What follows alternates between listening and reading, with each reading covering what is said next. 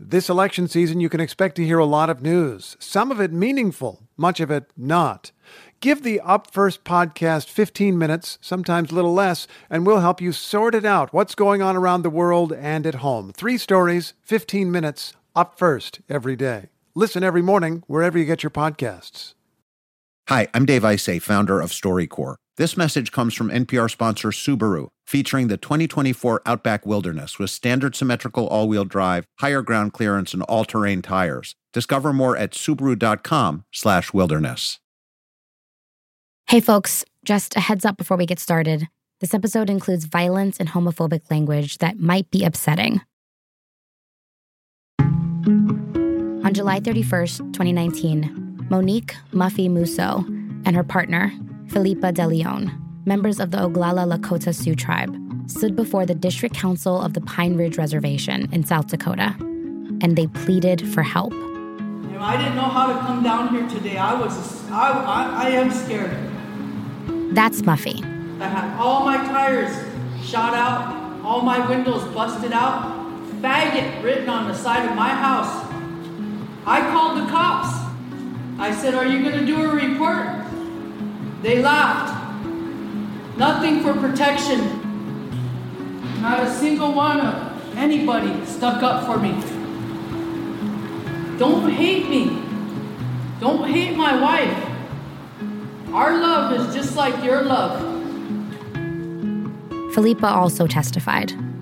I have a lot of friends in Wounded Knee District that are LGBT community. They just don't want to come out because they're afraid. This season, we've been looking at moments in history that have changed the direction of someone's life. But sometimes, we're the ones who have to make that history. This is a story about fighting for home, even when it's the hardest place to be, even when it would be easier to just run.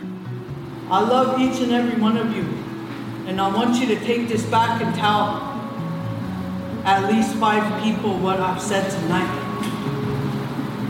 I do love this place, and I do want to be here. I never wanted to leave. It's the StoryCorps podcast from NPR. I'm Camila Kashani.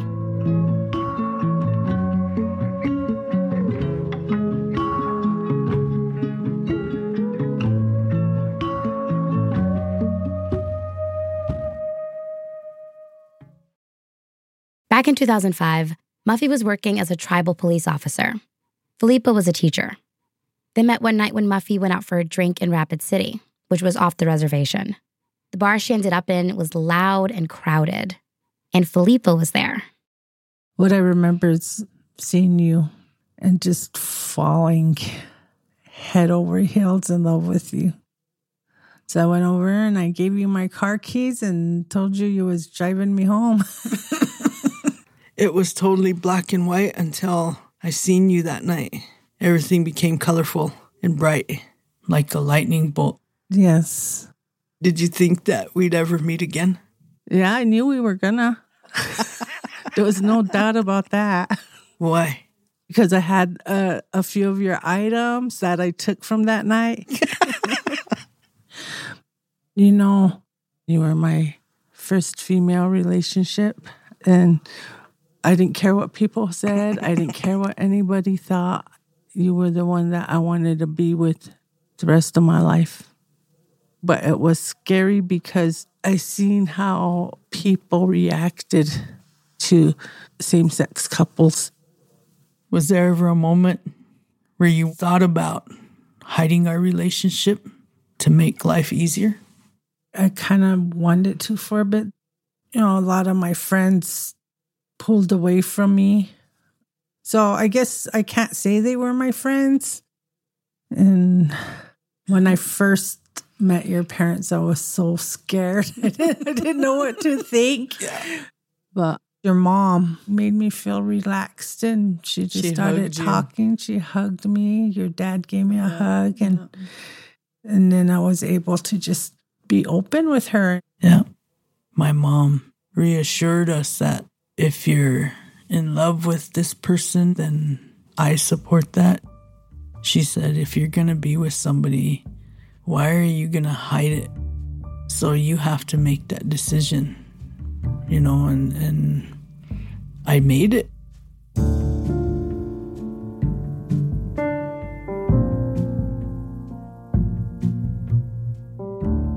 Muffie and Felipa never hid their love, but that had consequences. After 4 years on the job as a tribal police officer, Muffie started getting harassed at work. Coworkers and supervisors started saying things, quietly at first, under their breath. And then the comments got louder. I got called into the chief of police, and he said, either be a police officer or be a faggot, and I chose to be a faggot. I chose to stand strong beside you. After Muffie left the force, the risk of violence grew. I was threatened that if I didn't get my faggot ass out of there, that my parents would be burned up while they slept in their home, and that you would be raped every time I left to go to work. I never told you about that. I talked to my mom and I told her, I can't have this come on to you. And my mom would always say, are you willing to die for her? And I would say, yes. She said, then that's who you need to be with. Around that time, Felipa had a teaching job off of the reservation, but things weren't any easier for her. I was working as a preschool teacher, and we were having our family picnic. So you came up and, I let him know that you was my girlfriend, not realizing what kind of effect that was going to have on my job.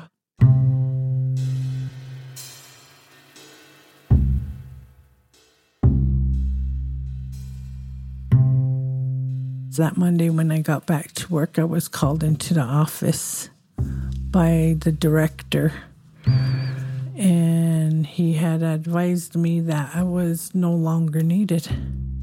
I asked him why and what did I do, and my boss told me that it was unethical for someone like me to be working with children. Yeah. And you went into a big depression. You were asleep for 12 to 16 to 18 hours a day.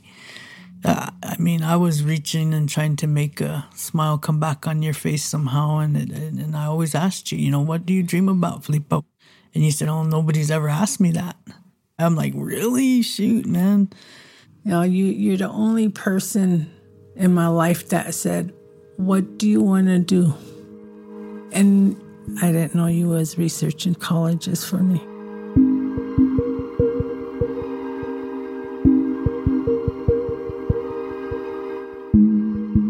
I asked you, let's just go somewhere else. Let's get away. Our freedom was more important than lying and hiding. So we packed our little car up and we left.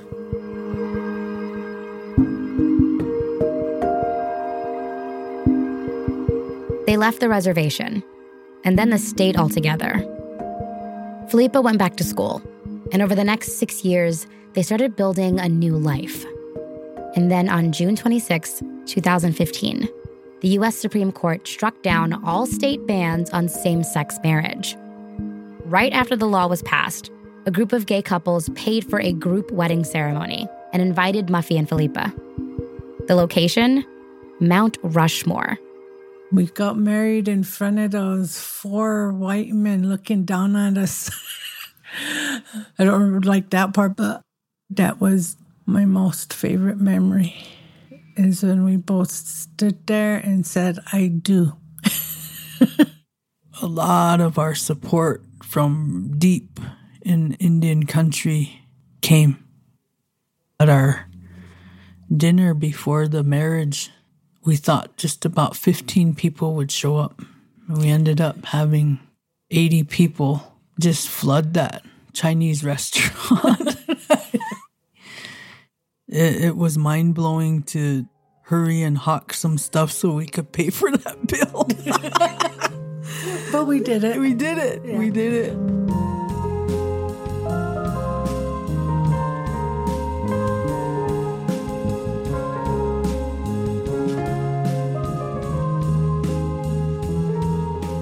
A year passed. Muffie and Felipa had settled into their life in North Dakota. Felipa had graduated from college and was working as a director of a childcare facility, and Muffie was working security jobs. Then Muffie's parents came to visit, and her mother, Fern Big Owl Mousseau, had a request for her daughter. What do you remember when your mom asked you to come home? Stay with us.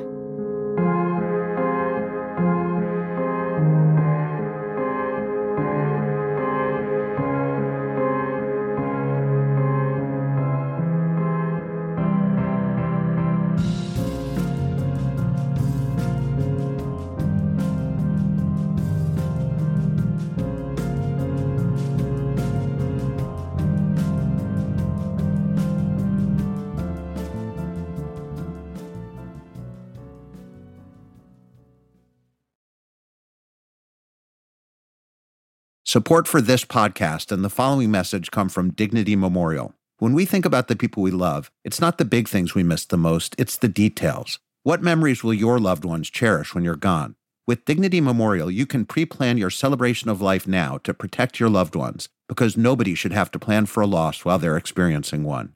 Planning truly is one of the best gifts you can give your family. For additional information, visit dignitymemorial.com.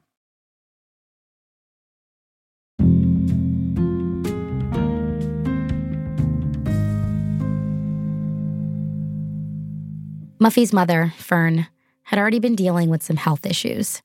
She had a stroke some years earlier and was on dialysis 3 times a week.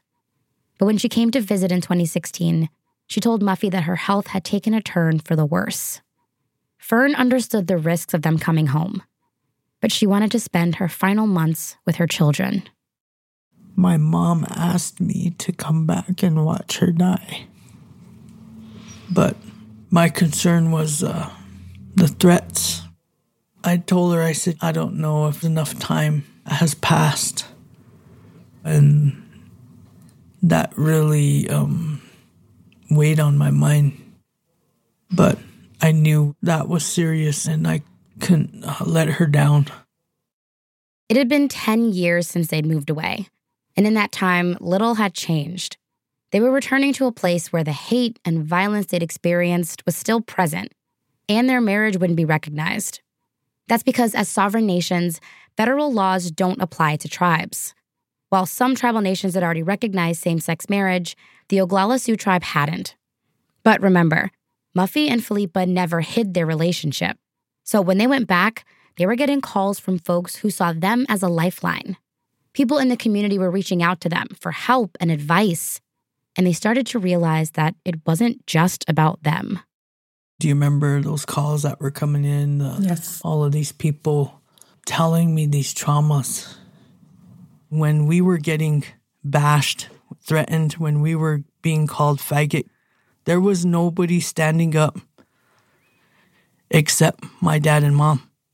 Nobody wanted to talk about these issues. And my mom said, talk about them. And don't ever be afraid to be who you are. You know, she took some diamonds and gold and she infused them into my spine. And she made my backbone strong. It felt horrible. But I think it was the turning point to standing up once and for all. And I jumped off.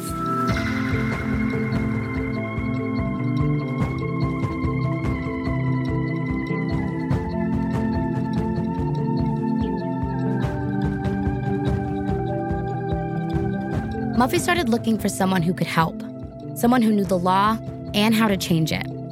She went straight to the Oglala Sioux tribe's attorney general, and he vowed to take a stand with her.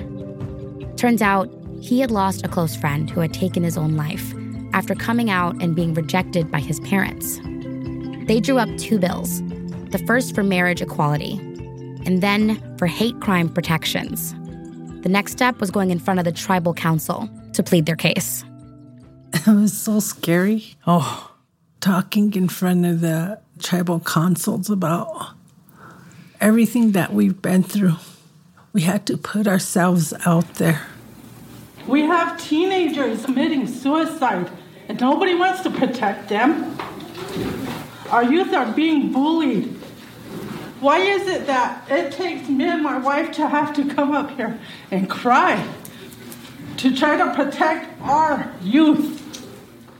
My main objective was to ensure that safety of our people to face something that made us leave. This is a human being law. It's given that protection to all human beings within the tribal membership of the Oglala Lakota. This is something that our tribe has never had. Like Muffie said, there have never been laws protecting LGBTQ folks. But homophobia is a relatively new idea to a lot of tribal nations. Muffie and Felipa are both two-spirit women, which they describe as a person who embodies both feminine and masculine spirits. Before colonization and Christianity, two-spirit people were revered and embraced. Prior to pilgrims touching on this land, we were accepted. We are the sacred ones, the Wowaka, sacredness, two-spirit of our people.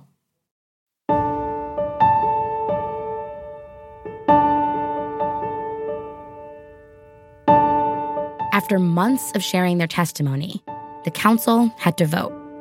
We got to 8, and then 9 yay and another yay, and it was like 10 and 11. We were sitting there, and I'm like, holy shit, oh my God, this is going to pass. Yeah.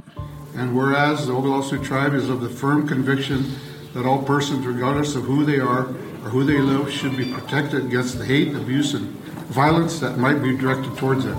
The Tribal Council does hereby adopt the following hate crime ordinance to be added to the Oglala Sioux tribe. And when they passed, it was able to breathe again, and I felt proud. Yeah. But I gotta tell you, Felipa, when they went around the room and it unanimously passed, I was very scared. And all I wanted to do was get the hell out of there. I know everybody wanted to celebrate, and you felt that. And I said, no, let's go. Yes. And do you remember that trip home? On our way home, in the middle of the road was a huge white owl. He waited until our lights got up to him, and then he flapped and flew. Yes. And then he went off out of the lights. Yeah. And then just up the road from there on the side was a white deer. With horns, big brown horns. We've driven through there hundreds of times and not one time ever seen that ever again. The animal nation came to help us. They're letting us know that they were there. Mm-hmm.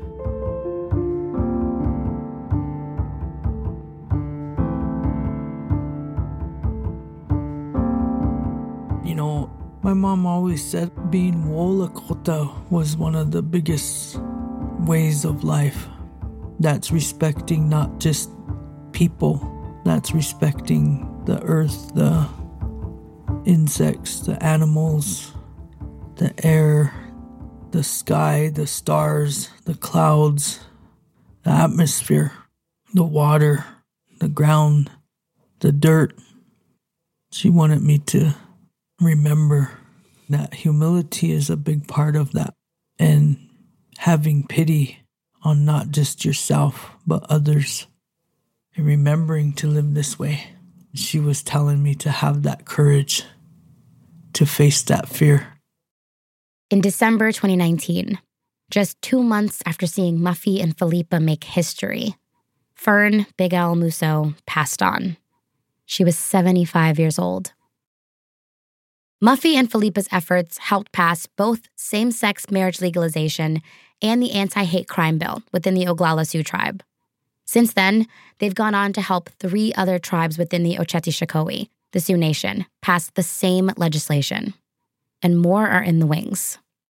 We have our ancestors, and I think it's all of them that I walk this journey with.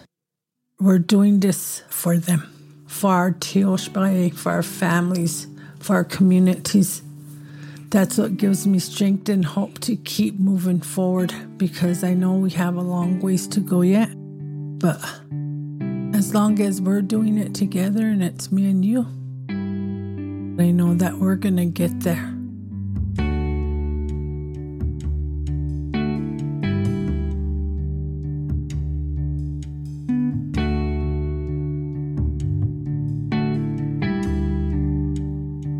That's all for this episode of the StoryCorps podcast. It was produced by Jay Bourne and Savannah Winchester and edited by Eleanor Vasily, who's our senior producer. Our associate producer is Max Young-Rice. Our technical director is Jarrett Floyd. Our fact checker is Erica Anderson. Michael Garofalo is our executive producer. And Jasmine Morris is our story consultant. Special thanks to Jocelyn Estes, South Dakota Public Broadcasting, and our partners for this podcast at Uniting Resilience and the Lakota People's Law Project. To see what music we use in the episode, go to storycorps.org, where you can also check out original artwork by Lynn Lucia. For the StoryCorps podcast, I'm Camila Kashani. Catch you next week.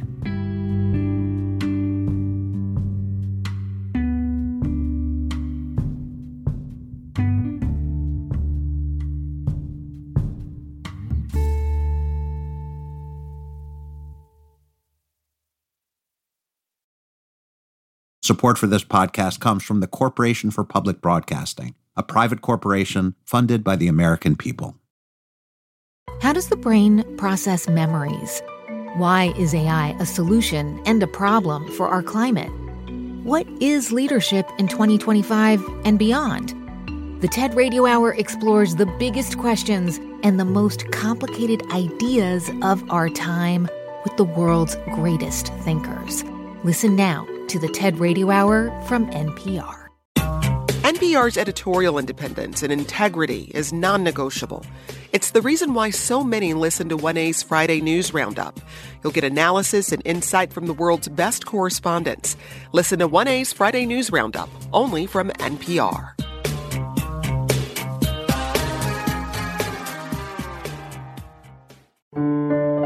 Listening to the news can feel like a journey, but the 1A podcast guides you beyond the headlines and cuts through the noise. Listen to 1A, where we celebrate your freedom to listen by getting to the heart of the story together, only from NPR.